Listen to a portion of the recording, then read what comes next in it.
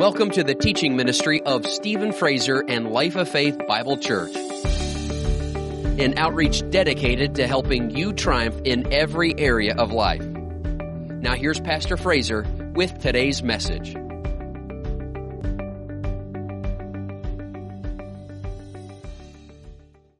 So grateful for the truth. You think of how many people in the world don't have the foggiest idea of what the Lord has made known to us. He wants everybody to know about it.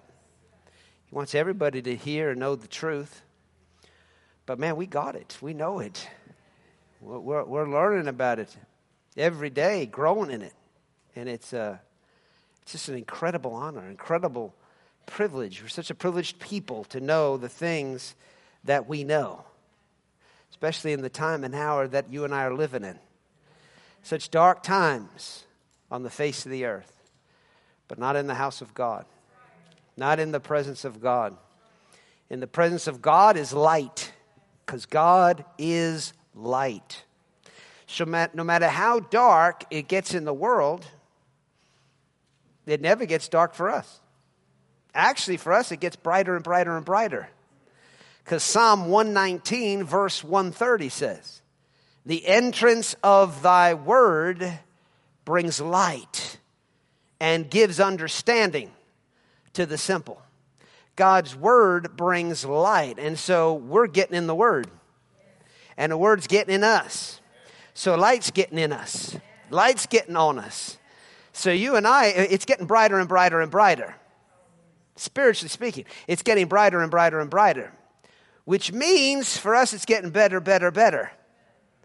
Better and better and better. We're going from gooder to gooder. That's what we're doing. We're going from gooder to gooder because God is good. God is good. And so the Bible says we're going from glory to glory as we look into His Word, because it's transforming us into the same image as that glory that we're beholding. So we're becoming more and more like the glory, and the glory of God, and you know what that is. That's the awesomeness of the Almighty. That's the goodness of God in manifestation. And so we're being transformed into that goodness of God. His goodness is getting all over us, getting on us. Amen. So we don't judge ourselves based on how things appear around us. We look into the Word of God and we find out what's going on in us. What's God doing in us? See, we're not like the world. We're not just sitting there watching the negative news, the fake news, all this news, all this gossip. So much of it is just gossip. So much of it is just commentaries, predicting the future. I like how Dr. Barclay says it. They're the prophets of the land. Prophets of the land. No, thank God we got the prophets of the Lord. We're not listening to the prophets of the land. Boy, if there ever was prophets of gloom and doom, it's the prophets of the land. It's not the prophets of God in the house of God. No, God's got a bright future for you and I. Bright, bright, full of resurrection light. Woo, full of truth. Truth, life, setting free truth. And that's what we're growing in on a daily basis. So that's what we're looking at. We're looking at the good news. Good news. Good news. Which is good news for us today and every day. God's always got a word in season for you and I. God's word is not outdated. It's not irrelevant. It'll never be irrelevant. Everybody else will be irrelevant before He's irrelevant, before His word is irrelevant. No, it's relevant. It's relevant. It's what we need right now. It's what we need right now. So we're getting what we need so that there's no lack in our life. The Lord is our shepherd. We shall not want. We shall not be in lack for any good thing. It doesn't matter what's going on in the world. What's going on in us? See, we got to look at that. We got to study that. We got to focus on that. What's going on in us? And we do that by looking at the Word of God. Because the Word of God reveals the intentions of the heart. It reveals to us what's going on in our spirit. And it feeds our spirit. It helps clean up our spirit. It doesn't just show us what's wrong, it fixes it. When you apply God's Word, it fixes the problems. It shows up the problems and fixes the problems. All in one swoop. Whew. So that's what you and I have as we look into the word of truth, the word of God. So though we walk through the valley of the shadow of death, doesn't matter what kind of death and despair is all around us, casting its shadow on us. It don't matter. We're walking in the light, and we dispel the shadows off of our life because of that light that we walk in. There's no shadow in him, no shadow of turning in the Lord our God. Can you say amen? Why don't you just turn in your Bible real quickly to 1 Chronicles chapter 12. It's talking about the various different tribes of Israel, and here it says in verse 32, of the children of Issachar who had understanding of the times to know what Israel ought to do. Their chiefs were 200, and all their brethren were at their command. Notice that statement there. These children of Issachar, they had understanding of the times to know what Israel ought to do. We need to know what we ought to do. We need to know what time we are in. We need to understand the times. There are times and seasons for things that God wants to accomplish in the earth. And we need to understand, what's God up to? We see a lot of what the devil's up to. We see what he's trying to bring to pass. But what's God saying? What's God saying? You know, you go back to the beginning of the government shutdowns. You know, all the government mandates that shut so much of our country down. 7 months ago, October 18th, where we weren't able to gather together. And that went on for a couple months. You know, that was a very serious thing. Unprecedented. So I went to pray about it, and the Lord immediately spoke to me, because to me it looked like certain things in the book of Revelation were fixing to start to happen, because there were so many things coming into place for it. And so I went to, he immediately spoke to my heart of that it's not that time yet. It's not that time yet. It's not that time of the end, as the Bible refers to it as. In fact, I was talking to a police officer just recently who was just moving out of my neighborhood, and he also is a Christian. And he said to me, he said, is this it? Is this the end? Is this what, the Bible was talking about the end times? I said, no, this isn't it. I said, we're close, but this isn't it. Man, it's so good to be able to know that, to be able to have that answer. See, to understand the times. The children of Issachar, they understood the times. Now, we go back to the beginning of the year in January, and the Lord had spoken to our hearts, and it was confirmed by other ministers, prophets of God in the church, that this would be the year of plenty. The year of plenty. And you look and you think, man, is this the year of plenty? I mean, it doesn't look like it for the world. For the world, it doesn't look like it. But God wasn't talking about the world. He's talking about his people. He's talking about his church. And so for the church, it is the year of plenty. And you consider with the shutdowns and all the things that have happened, the church, our church, has prospered this year more than any other year. And there are people within the church that are prospering, and I'm hearing all kinds of awesome stories of people prospering, getting good things, increasing financially, increasing materially, which we know God is very interested in you being blessed. You know why he wants you blessed? Because number one, he loves you. And the Bible says he delights in the prosperity of his servants.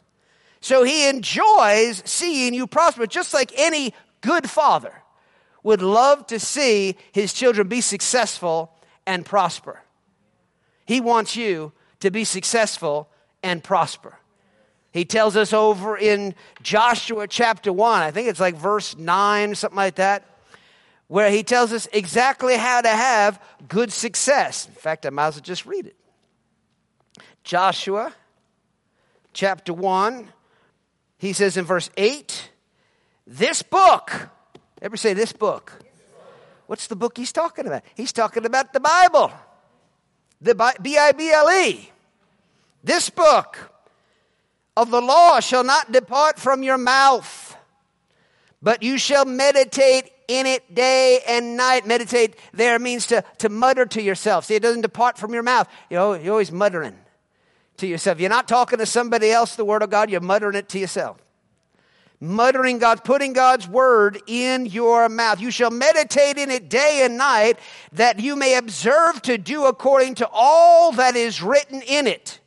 For then you will carry a very heavy load in life, and it'll be hard, but I will be with you until finally when you get to heaven, and then you will have good things. I'm sorry. That was the religious translation, which actually isn't in the Bible at all. What does he say? He says, when you meditate, you get in the Word, you're speaking the Word of God. What is it going to do to you? He says, for then you will make your way prosperous. You will make your way prosperous, and then you will have good success. Good success. You know, the Bible says, the blessing of the Lord maketh rich and addeth no sorrow with it. That's good success. Not success in one area and then it brings a whole lot of sorrow in other areas. That's not God's will for your life. There's people, they financially prosper, but then their family falls apart. You know, they ruin relationships. Other things fall apart at the expense of wanting to have nicer things. That's not God's will. That's not God's way. His way is for you to have good success, which means there's no sorrow added to that success. That's what he has for you and I. That comes, of course, from meditating in the Word of God. So he said to us, it's the year of plenty. It's the year of plenty. And there's folks that have increased. They've gotten, increase in pay. There's people that we've seen get vehicles, nice vehicles, houses, good things. Good things. You say, God's not interested in those things. You don't know God. He made all the good things. He made it. He's responsible for it. He inspired it. The devil's trying to go around. He's trying to burn it all down. He's trying to rip it up. He's trying to destroy stuff. He's a destroyer. He's not a builder. He's not creative. He's destructive. So God is creative. All the good creativity among people that have given us so many good things and such great conveniences in life, that all comes from God. The book of James says, all good things come from God. They come down from the Father of lights. So God is good. He's got good things for us. So we shouldn't be surprised when he says, now listen, 2020 is the year of plenty. It's the year of plenty. Now again, when God gives his word, it just doesn't happen automatically. It happens for those who mix faith with it. And so according to your faith, God's word will manifest in your life. God's word will come to pass, whether it's a prophetic word like I just mentioned, or the written word of God. God's word comes to pass when people mix faith with it. I think of the prophet Daniel and how he was taken captive to Babylon, him and all of Israel, and Jerusalem was torn down. The temple was burned to the ground. And so he was in Jerusalem, and the prophet Jeremiah, who was alive at the same time as Daniel, when Daniel was younger. The prophet Jeremiah had a prophetic word, and he spoke forth that word, and he wrote it down. Well, Daniel somehow had that prophetic word from the prophet Jeremiah. And over in Daniel chapter 9, Daniel 9, and in verse 2, it says, in the first year of his reign. He's talking about Darius, the king of Babylon. He was the king of Babylon after Belshazzar and right before Cyrus. A lot of us know about King Cyrus and the prophetic things of our day that are connected to him. something I won't get into right now. He says, I, Daniel, understood. That's that word understood or understand again. I understood by the books the number of the years specified by the word of the Lord through Jeremiah the prophet, that he would accomplish 70 years in the desolations of Jerusalem. Well, see, Daniel, he recognizes we've been in this place now for 70 years. And he sees this promise from God through the prophet that after 70 years is completed and finished, then there would be national revival. That Israel would be revived, that they'd be able to return back to their homeland, that they'd rebuild the temple, and God would be glorified in it all. So he saw this word, and he didn't just sit back and go, Lord, man, if we're in the 70th year, I mean, why isn't it happening? I don't understand. You said that. You said, and then the next year goes by, and the next year goes by, and he's I don't understand it. God has said, Jeremiah must have missed it. Jeremiah must have missed it.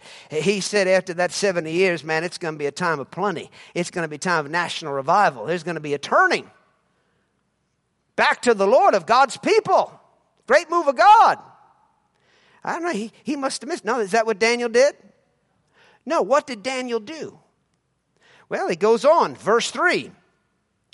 Then, after he saw that, after he got that prophetic word, then I set my face towards the Lord God to make request by prayer and supplications with fastings, sackcloth, and ashes.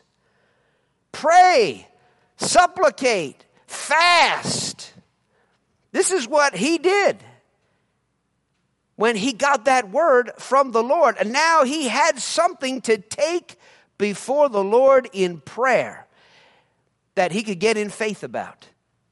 The Bible says in Romans 10:17, faith comes by hearing, and hearing by the word of God. When you hear from God about a certain promise, something he's going to do or wants to bring to pass, what actually comes to you first is not the promise. Faith. Faith comes from hearing the word of God. It doesn't say, and promises come by hearing the word of God. No. Faith comes by hearing the word of God.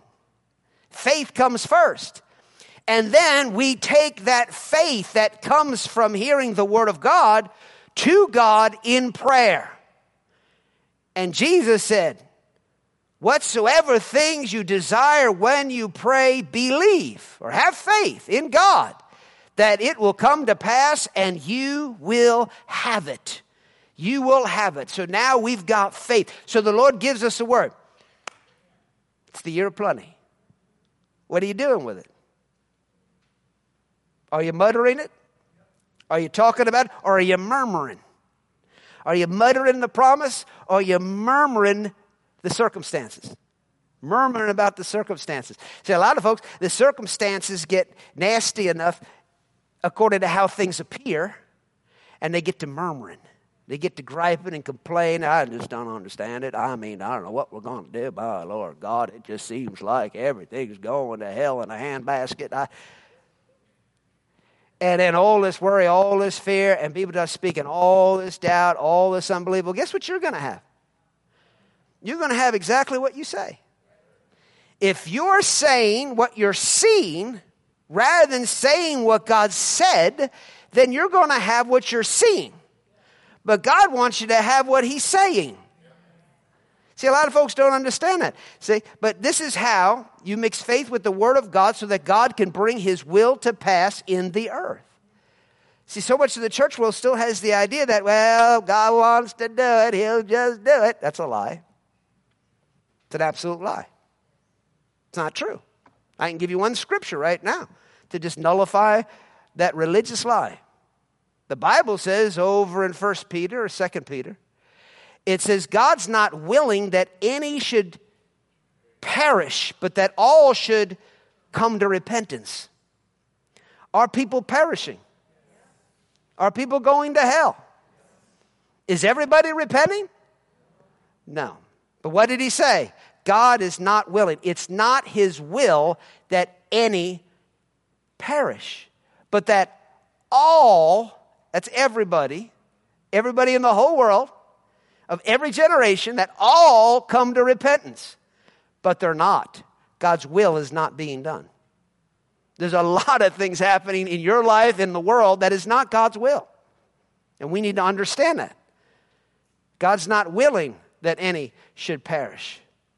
So, for God's will to come to pass, he needs your faith. That's how he designed it. That's how he set it up. We've got to mix faith that comes from his word with what he said so that he can bring it to pass. It's not automatic.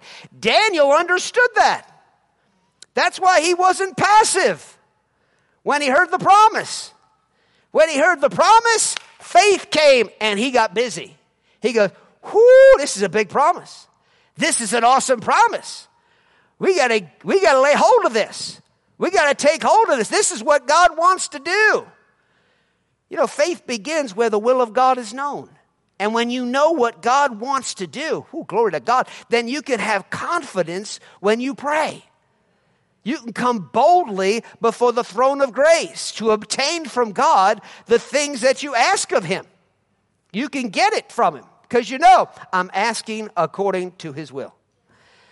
Just like it says over in 1 John chapter 5 and in verse 14.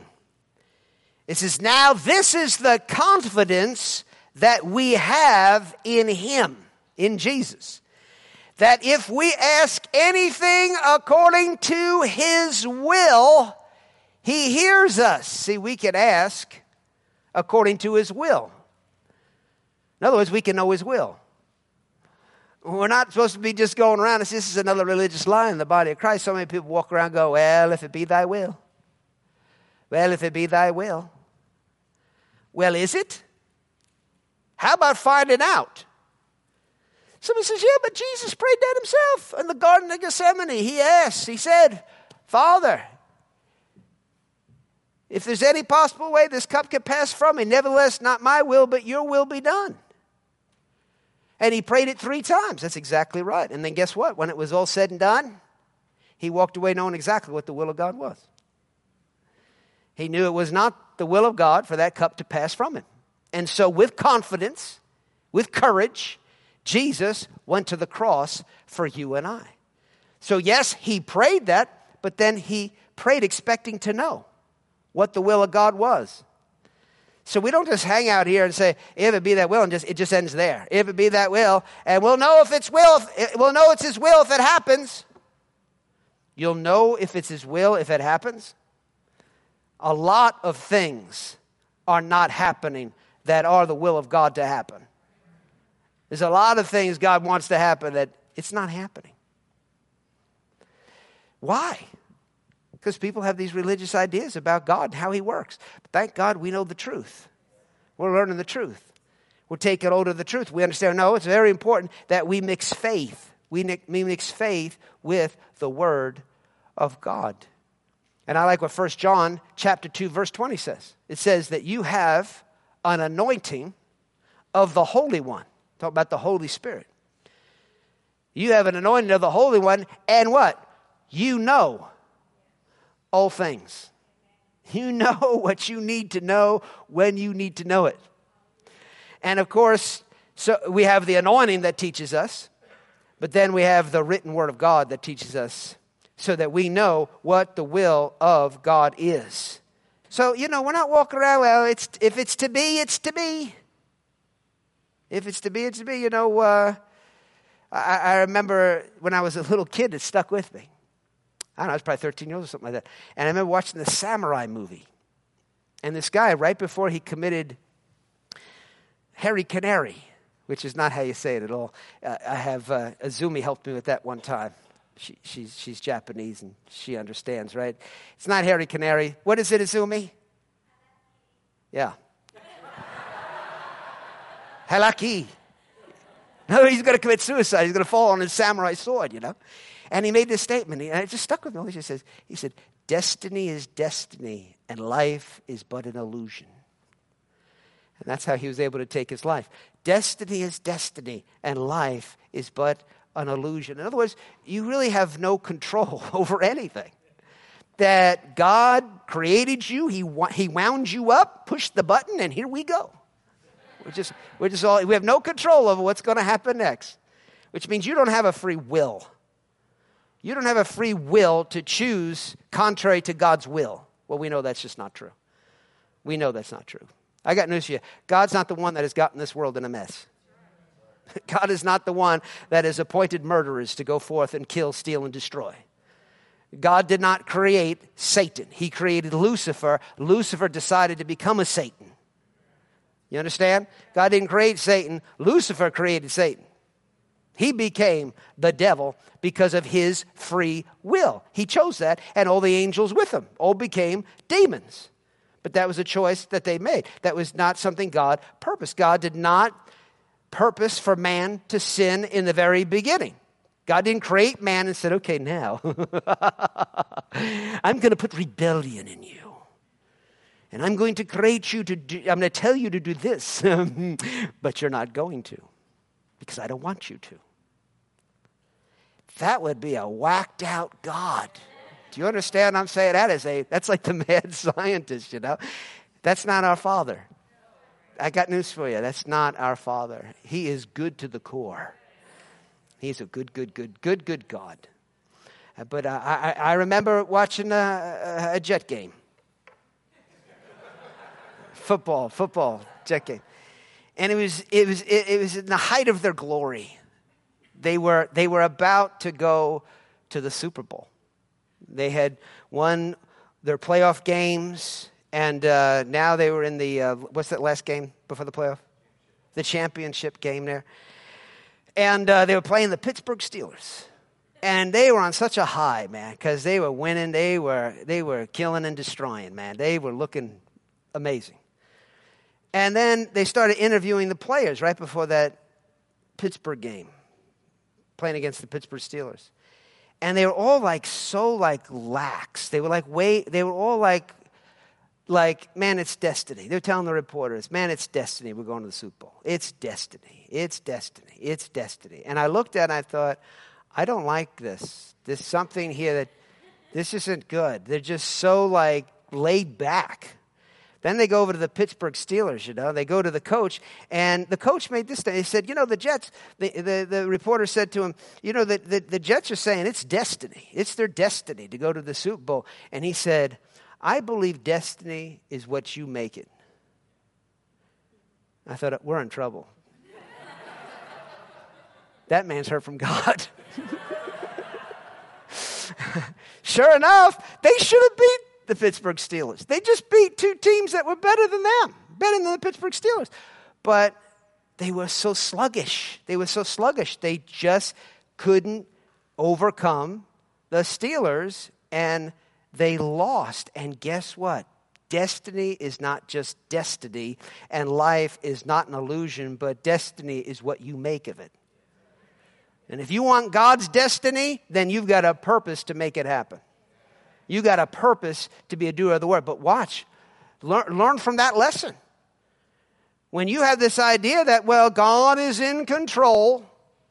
And meanwhile, the Bible's saying self-control. The Bible doesn't sit there and go, God's in control. The Bible doesn't say God is in control. The Bible says exercise self-control. You take control. Behold, I give you authority to cast out demons, to deal with devils. I'm giving you the authority. I'm giving you control. Take control of your thoughts. Take control of your words. Take control of your actions. If you don't take control, God don't have much control in your life. But the devil probably does. And he's just going to rip you off. We want God to be in control. But how does that happen? Through you exercising self-control. Taking hold of the Word of God and declaring it in the face of adverse circumstances. When everything else is telling you this is the way it's going contrary to what God says, it takes self-control to rise up against it and say, no. It might feel that way. It might look that way. Everybody might be talking that way, but no, it's not going that way. It's going God's way. It's going according to His word. This is what He said. That's what I'm saying, and that's what I'm going to have. I'm going to have the word of the Lord. I'm going to have the promises of God in my life. See, that takes faith, self-control, self-discipline.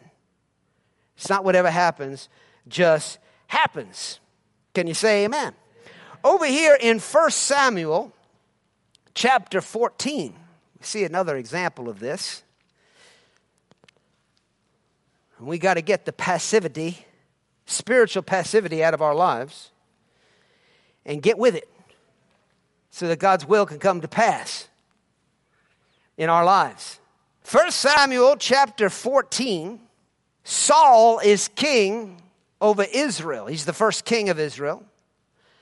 And he starts out really good, but falls apart as a king pretty quick. Gets puffed up in pride and just becomes religious. He loses the reality of God in his life. When God was real to him, God anointed him. God made him ruler over all the tribes of Israel. And I mean, he was powerfully anointed to lead the children of Israel into victories against their adversaries, these other nations. And so now he's kind of turning wishy-washy. And we see here in 1 Samuel chapter 14 and in verse 6, then Jonathan, that's Saul's son, a man who has the spirit of faith, he said to his young man who bore his armor, come, let us go over to the garrison of those uncircumcised. It may be that the Lord will work for us, for nothing restrains the Lord from saving by many or by few. So his armor bearer said to him, do all that is in your heart. Go then, here I am with you according to your heart. Then Jonathan said, very well, let us cross over to these men, and we will show ourselves to them. So at this time, the children of Israel, most of them are hiding in caves, and they are in tremendous fear of the Philistine army because it's an innumerable company of soldiers that have gathered against Israel. And there's not even an Israelite that has a sword except for King Saul. Because up to this time, the Philistines have been oppressing the children of Israel and took all their rights to bear arms away. So here they are without weapons to fight. And so Jonathan, Saul's son, he says, let's go over there. I'm tired of sitting around here waiting. Let's just go out there and attack them. And, if the Lord's with us, we'll defeat them. I mean, it doesn't matter how many are with us if the Lord's with us. It doesn't matter. It doesn't matter how many are against us. If the Lord's with us, we're the majority. And we win. That's what he's pretty much saying here. So he goes out and he starts fighting against the Philistines.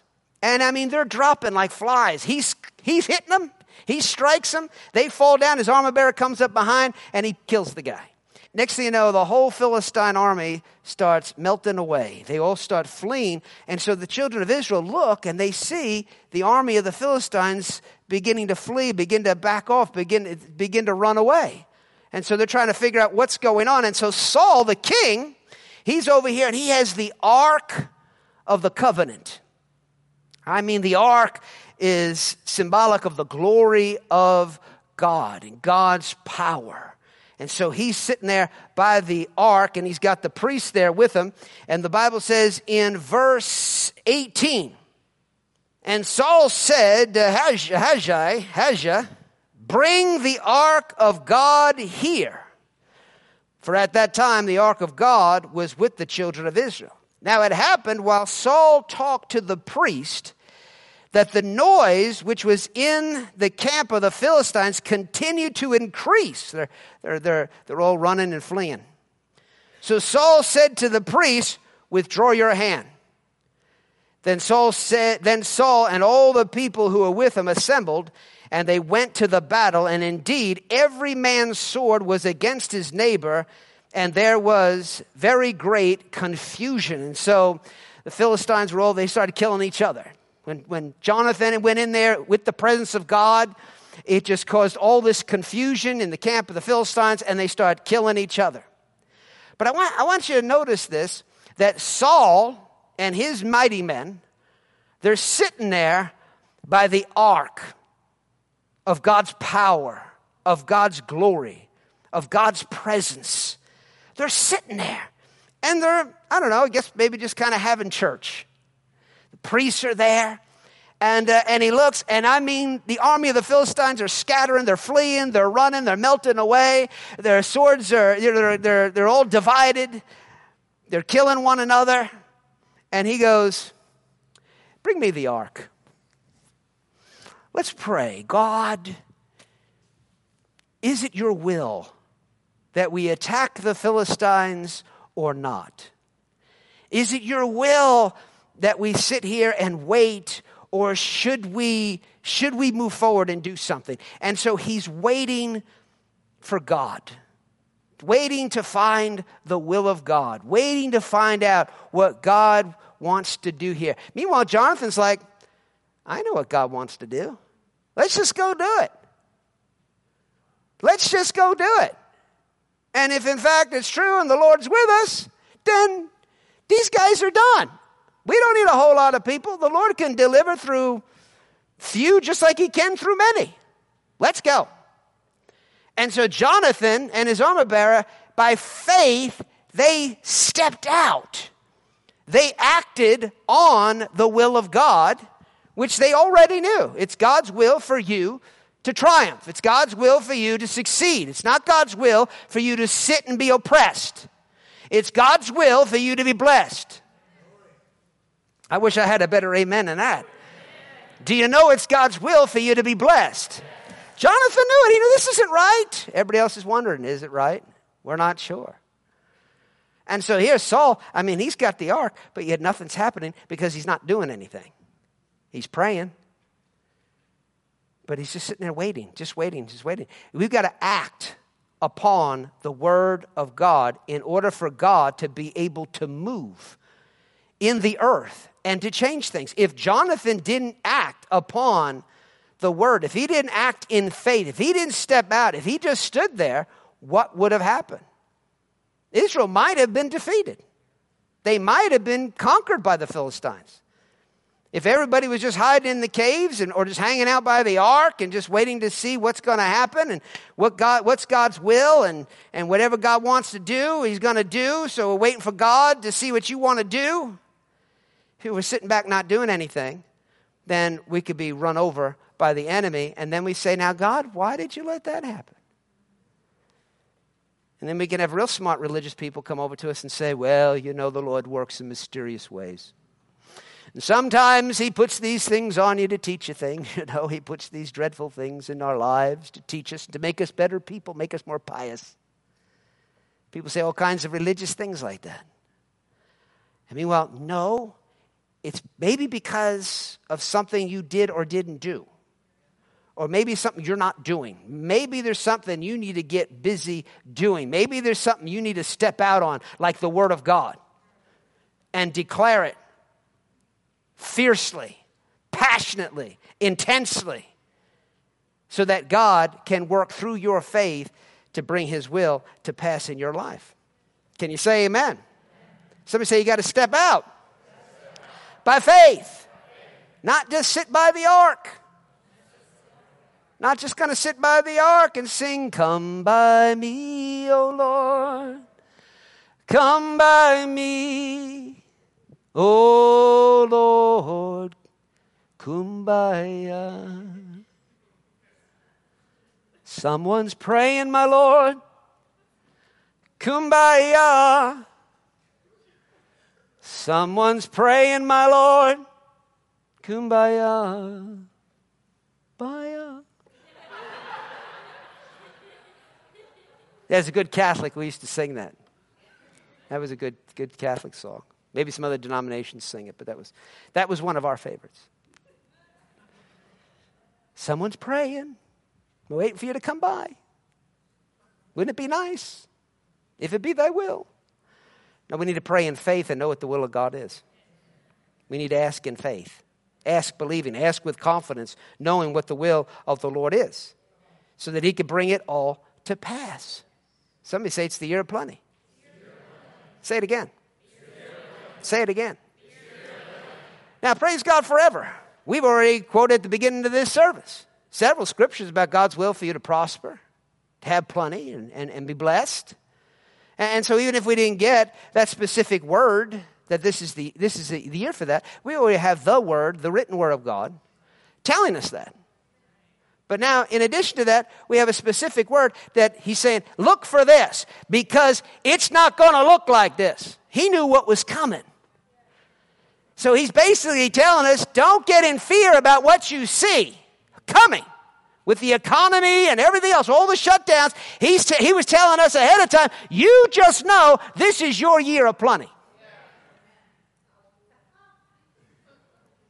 See, that's why he gave us that promise, because he knew the exact opposite was going to appear like it was coming into our lives. But thank God, we have the promise. The promise has caused us to persevere, to press through these times. 7 months. 7's a good number in the Word of God.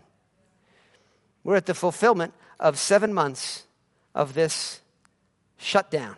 And really, we're really doing great. We're here, we're gathered this morning. There's still churches like out in California. They're not allowed to gather. They can't come together and have services. They're getting pretty desperate out there. The churches, the people. And so we need to keep them in prayer. But thank God, I believe that we've come to a time of fulfillment of all these things, and that everything is about to turn. And I believe it has peaked, the whole coronavirus thing has peaked with the president being hospitalized. And man, that just stirred me up. When that happened, I got really stirred up. I hope some of you did too. Just got stirred up to get in there and pray. Because we know what the devil would try to do. What the devil would try to confusion he would try to bring into our nation at this time. But thank God we could pray. We can get a hold of the Holy Ghost, get a hold of the promises of God, and get things turned around in the Spirit so that God's will is being done. There's people that sit back and say, well, see, that must be God's will. You know, God works. You got to know the will of God. God does not afflict people with viruses. Viruses do not come from heaven. There's no viruses in heaven. There's no sicknesses in heaven. There's no diseases in heaven.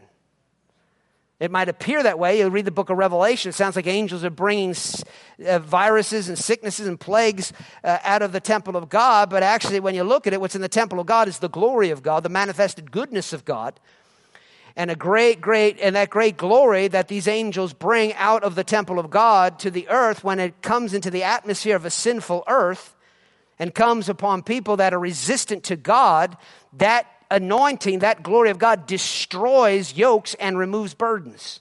And if you become the yoke and the burden to it and you're standing in the face of God resisting him, you're going to get removed. It will become a plague to you. But it doesn't come to be a plague. God's glory comes to deliver. There's another example of that over in 2 Samuel. 2 Samuel chapter 6.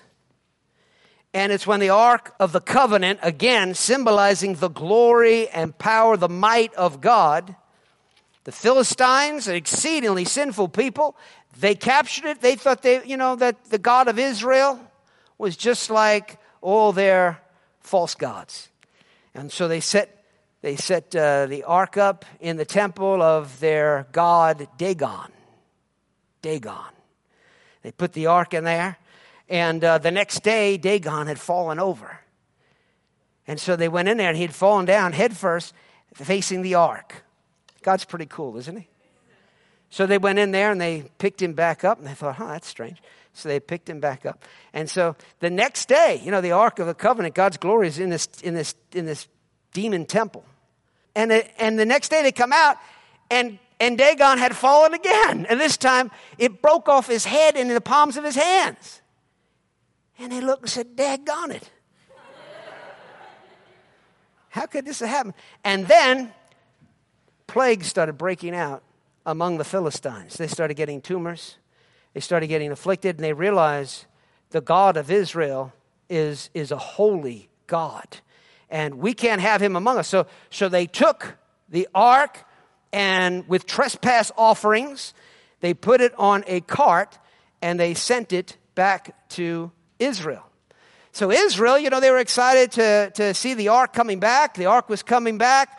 They went out, and they got all excited, and they started partying and got around the ark. And the Bible says the oxen who were pulling the cart, they stumbled. And so a man by the name of Uzzah was standing there, and he reached out his hand to steady the ark so that it wouldn't fall over. Sounds like he's doing a nice thing. But everything they were doing was completely irreverent to this holy God. They weren't treating the ark the way God specifically in Scripture had told them to treat it. They were treating the glory of God as it was common. It was just, oh, this is exciting, this is God. And they just reached out, he touched the ark, and it immediately killed him. God's glory is not here to kill people, any more than electricity is here to kill people. But if you stick finger in electrical outlet with maybe metal fork, you find something other than a blessing. And it's not because electricity is mad at you and is judging you. Right? It's not like electricity looks, if he comes any closer with that fork, I'm going to fry him. Now he should know, but he's going to keep poking me. All right. Zap him. No. It just happens when you don't reverence electricity. We need to know how to reverence the glory of God. We want the glory, the goodness, the manifested awesomeness of God on our life. We want to see it in this world, but we need to know how to treat it. We need to reverence God, reverence his presence. So they didn't do that, and as a result of that, this man died. And so David, he was afraid of the ark. And the Bible says he sent it away, and I don't know how it ended up there, but it ended up over in the house of a man by the name of Obed-Edom. Obed-Edom. So it was over at his house. Let's pick that up here in 2 Samuel chapter 6. And in verse 9, it says, David was afraid of the Lord that day. And he said, how can the ark of the Lord come to me? So David would not move the ark of the Lord with him into the city of David. But David took it aside into the house of Obed-Edom the Gittite. So David was afraid of the ark. He did not want to bring it into the city. He didn't want to see judgment come upon the people. I believe there's a lot of folks that believe, Christians, that believe in the power of God. They believe in the anointing of the Holy Spirit, but they won't allow it into their churches. They won't allow the anointing to come into their services. And deep down, it's because they know they're not living right. And they're afraid of it. They're afraid of it. But if we're doing right, then we don't need to be afraid of it. And we can know if we're doing right. We can know the will of God for our life. We could know how to behave. He gives us the Bible and teaches us how. We know what's right. We know living worldly and engaging in the lustful things of this world is not right. But if we make that a part of our entertainment and a part of our life, then we know in our heart we're not living right. And then if you know you're not living right, do you really want the ark in your church or in your house? Do you want God's presence? Do you want God's glory near you? The answer is no. You'd be stupid. That would not be smart. So people knowing, I'm not going to do it God's way, they don't want to get too close to the ark. They don't want to get too close to the anointing. They don't want to get too close to the power of God, which could be smart. But even smarter would be to get your life right with God, so you can have him in your life protecting you with his glory from demons that want to kill you. That would be smarter. The devil wants to steal, kill, and destroy, but the glory of the Lord will surround us like a wall of fire and protect us and guard us from the enemy. Amen. It's the goodness of God. We need the goodness of God. I want the goodness of God. So David was afraid, but David was a man of God. It didn't stay that way. David went and obviously studied the scriptures. God in prayer, God in the scriptures, and found out how to treat the ark. He came into the understanding of why judgment fell upon Uzzah, why Uzzah was struck dead when he touched the ark. He began to understand, the priests are supposed to carry the ark on poles, and people need to be at least so many feet away from the ark, and this is how it's supposed to happen. This is how we move the ark of God. He learned how to handle the glory, how to behave in the presence of God. I want the presence of God in my life. What does that mean? I want the manifested presence of God. God is omnipotent in that he is everywhere, but he is not manifested everywhere. In a lot of places, demons are manifesting. Hatred, bitterness, anger, violence, killing, stealing, all this. These are manifestations of the works of the devil in people's lives. He's manifested in their life, in their world. We want God to be manifesting in our life personally, in our city. We want the glory of God. We want to live in the bubble of the blessing, where no evil will befall you, neither shall any plague come near you, where devils can't take you out. That's God's will for us. That's what he wants for us. But it's going to take faith to bring in that glory of God and see that glory increase in our life. And faith not only believes in the glory, but it knows how to behave in the presence of God. Because it takes character to have faith. You know God, you know his will. And so you direct your behavior accordingly, according to the scriptures, so that you can handle the glory of God that you are believing you're receiving from him. So David, the Bible says in verse 10, so David would not move the ark. We read that verse 11. The ark of the Lord remained in the house of Obed-Edom the Gittite 3 months. Everybody say 3 months. And the Lord blessed Obed-Edom and all his household. And it was told the king, saying, the Lord has blessed the house of Obed-Edom and all that belongs to him, because of the ark of God.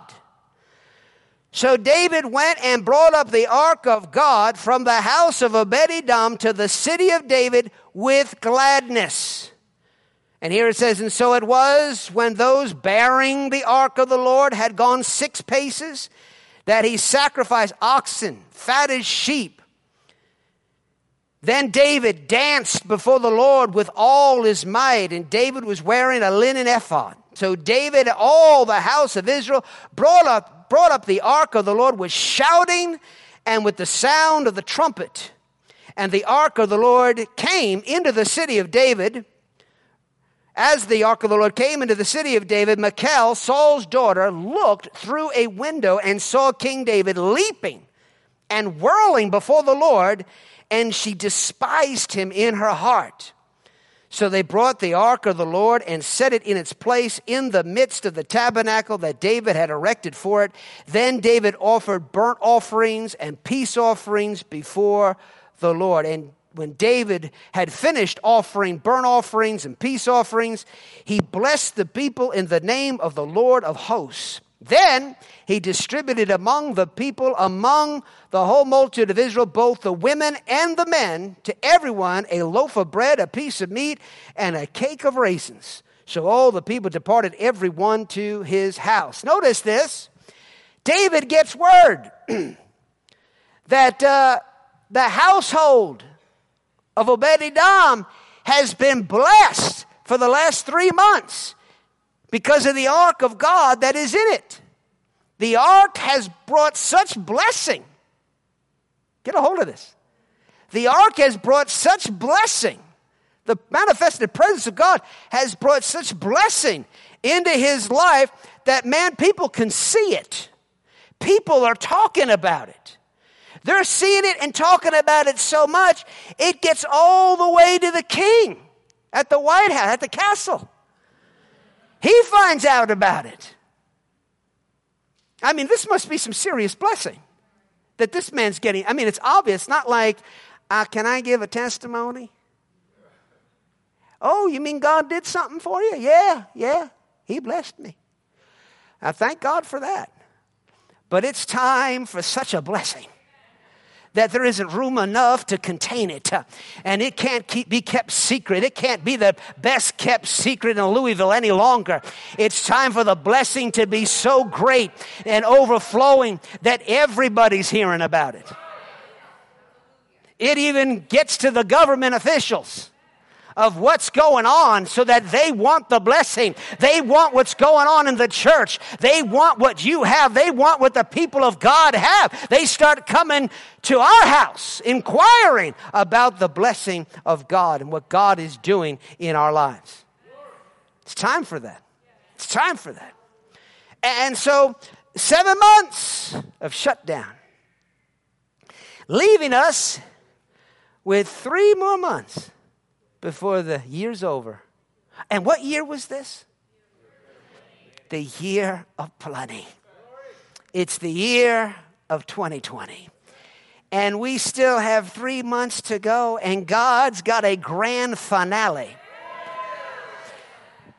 Now, he might be telling us that this morning because something that looks like just the opposite might be coming. I don't know. Could be. Happened last time that way. Not sure. But I got good news for you. For you and I who believe God, we're about to see the greatest blessing of God in our life that we've ever seen. It's time for the 3-month blessing. You know, I think of that, 90 days, and then we're in the new year, 90 days. You know, you ever see those advertisements for those workouts? And they talk about totally ripped in 90 days. Right? Get their video. You can be totally ripped in 90 days. Folks, get ready. You see, David got to whirling about. He had the video on. He was doing some aerobics, you understand what I'm saying? He was doing some extra shouting and some extra praising God. He was going the extra mile because in 90 days, he understood about the 90-day blessing. He understood it. It was now in the nation. They had seen it over at the house of Obed-Edom. You know, the Bible says over in the book of Peter that judgment would begin in the house of God first. And if it starts with us, what's going to happen to the rest of the world? Well, just flip that around on the positive side. It's time for the blessing of God to start in the house of God. And if it happens to us, what does that mean for the nation? What does that mean for the rest of the world? So I believe we got a little prophetic word, a little upgrade or a little addition to the word the Lord gave us at the beginning of the year. He says, now you're in the final 3 months of the year of plenty. What are you going to do? What are you going to do? Well, what did David do? Well, let's look what David did. He probably did what Obed-Edom did, which we don't know. It doesn't say. But look what David did. We just went through it. First of all, we know he prayed and he studied to find out the proper behavior. How to behave before the Lord. And he knows the Lord is holy and there's a specific way that we're to do things. So he prayed and he studied and sanctified himself and sanctified the nation. They made themselves holy in preparation for the greater glory of God in their life. So what are we going to do? We're going to pray. Pastor, I always pray. Nice. We're going to pray. We're going to pray like we've never prayed before. I'm going to try that again. I got a big amen over here. We're going to pray like we've never prayed before. That's what we're going to do. Now, if you believe this word, we got 3 months. You have passed. Time flies, especially when you're having fun. It moves, right? 3 months is like nothing. What are you going to do? You're going to pray. You're going to pray like you've never prayed. Forget about missing days of prayer. You're going to go in there and you're going to pray like you've never prayed before because you believe the word. And as a reaction to this incredible promise of God, this is what you're going to do. You're going to pray and you're going to study that word. You're not just going to read your Bible verse for the day. You're going to study the word of God and find out what God likes and what he doesn't like. And then you're going to sanctify yourself accordingly.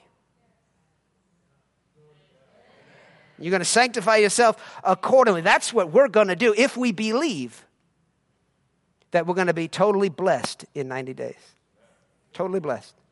Then what did David do? What was the fourth thing? David danced before the Lord. Verse 14. Then David danced before the Lord with all his might. In other words, he got passionate. He began to dance like he never danced before. He began to shout like he never shouted before. He began to praise God like he never praised God before. He began to bless God like he never blessed God. I mean, he's out in public, man, and he's whirling around. That wasn't normal. It's time to be abnormal, even in public. Be an exhibitionist when it comes to God, showing him off, excited about him. Then, verse 17, in the latter part of that verse, it says, then David offered burnt offerings and peace offerings before the Lord. Notice, he offered offerings to the Lord. He gave to God. He brought offering. It's time to tithe and to bring offerings to God like we never have before. Why? Because we believe we're about to receive like we've never received before. If you believe you're going to receive like you never received before, then you might as well go ahead and give like you've never given before. And it's more blessed to give than it is to receive. And it'll set us up for the glory. Set us up for the glory. David understood that, man. He went out there and there were offerings. As they brought the ark in, it was more and more offerings to the Lord. And then, what happened? Then he distributed. Verse 19 says, then he distributed among the people to everyone, bread, meat, and a cake of raisins. What is this talking about there? He honored those who came out to honor the ark. He honored the true people of faith. He was giving to them. He was being a blessing that he was providing for them. Really, we can say showing hospitality towards the people of faith, people of like precious faith. We got to take care of one another. We got to esteem God's people. We got to esteem his church. I mean, we got to watch out for each other. And not just, God bless you, brother. Good seeing you. Hasta la vista until next week. But to really care for one another. Are you with me? To love and care for one another. So here it is. Number one, pray like you've never prayed before. It's time to be intense in prayer. It's time to study the scriptures. Study the word like never before. Number three, be holy and reverent before God in all your behavior. Begin to sanctify yourself. Things aren't pleasing to God. Get it out. Get it. Don't miss out on what God wants to do in your life. Get it out. Don't let anything rob you of this promise coming to pass in your life. Number four, passionately rejoice in the Lord. Get excited. Get excited. Man, get excited. When you pray, get excited. When you read the word, get excited. Give a shout once in a while. Amens are good too. Let your amener get stronger than ever before. Than ever before. Praise God. Get loud for God. Get passionate for the Lord. Rejoice in him.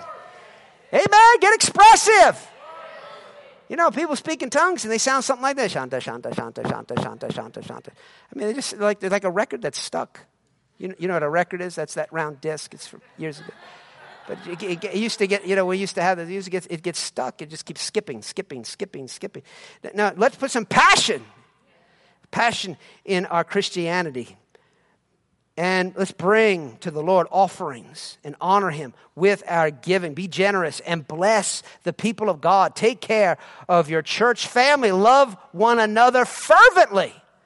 Fervently, the Bible says. Let's get intense about loving and taking care of one another. Can you say amen? Amen. Praise God. Somebody say, we got 3 months. We're in the final stretch. Things are turning. Notice after that 3 months of blessing in the house of Obed-Edom, it went national.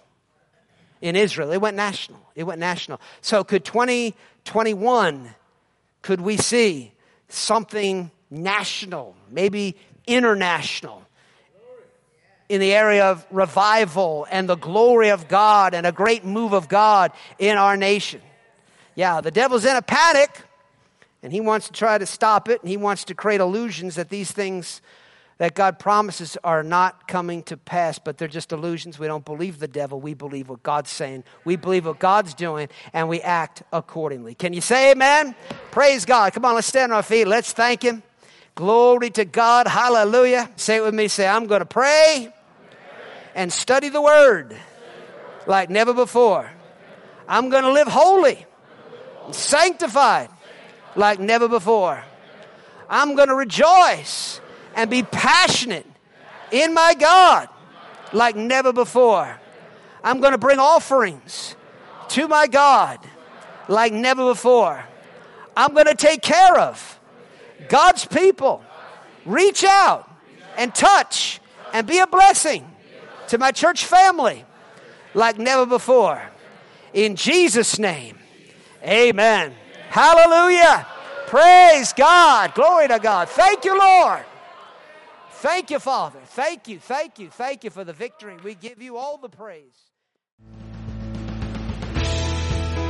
That concludes this message. For more information about Life of Faith Bible Church or Stephen Fraser Ministries, go to our website at lofbc.org. While you're there, be sure to check out the many other teaching series and books by Stephen Fraser. That website again is lofbc.org. And you can always call 888-542-2555. We trust today's message has encouraged your faith and strengthened your spirit to live the victorious life. And until next time, remember, we always triumph and we always win.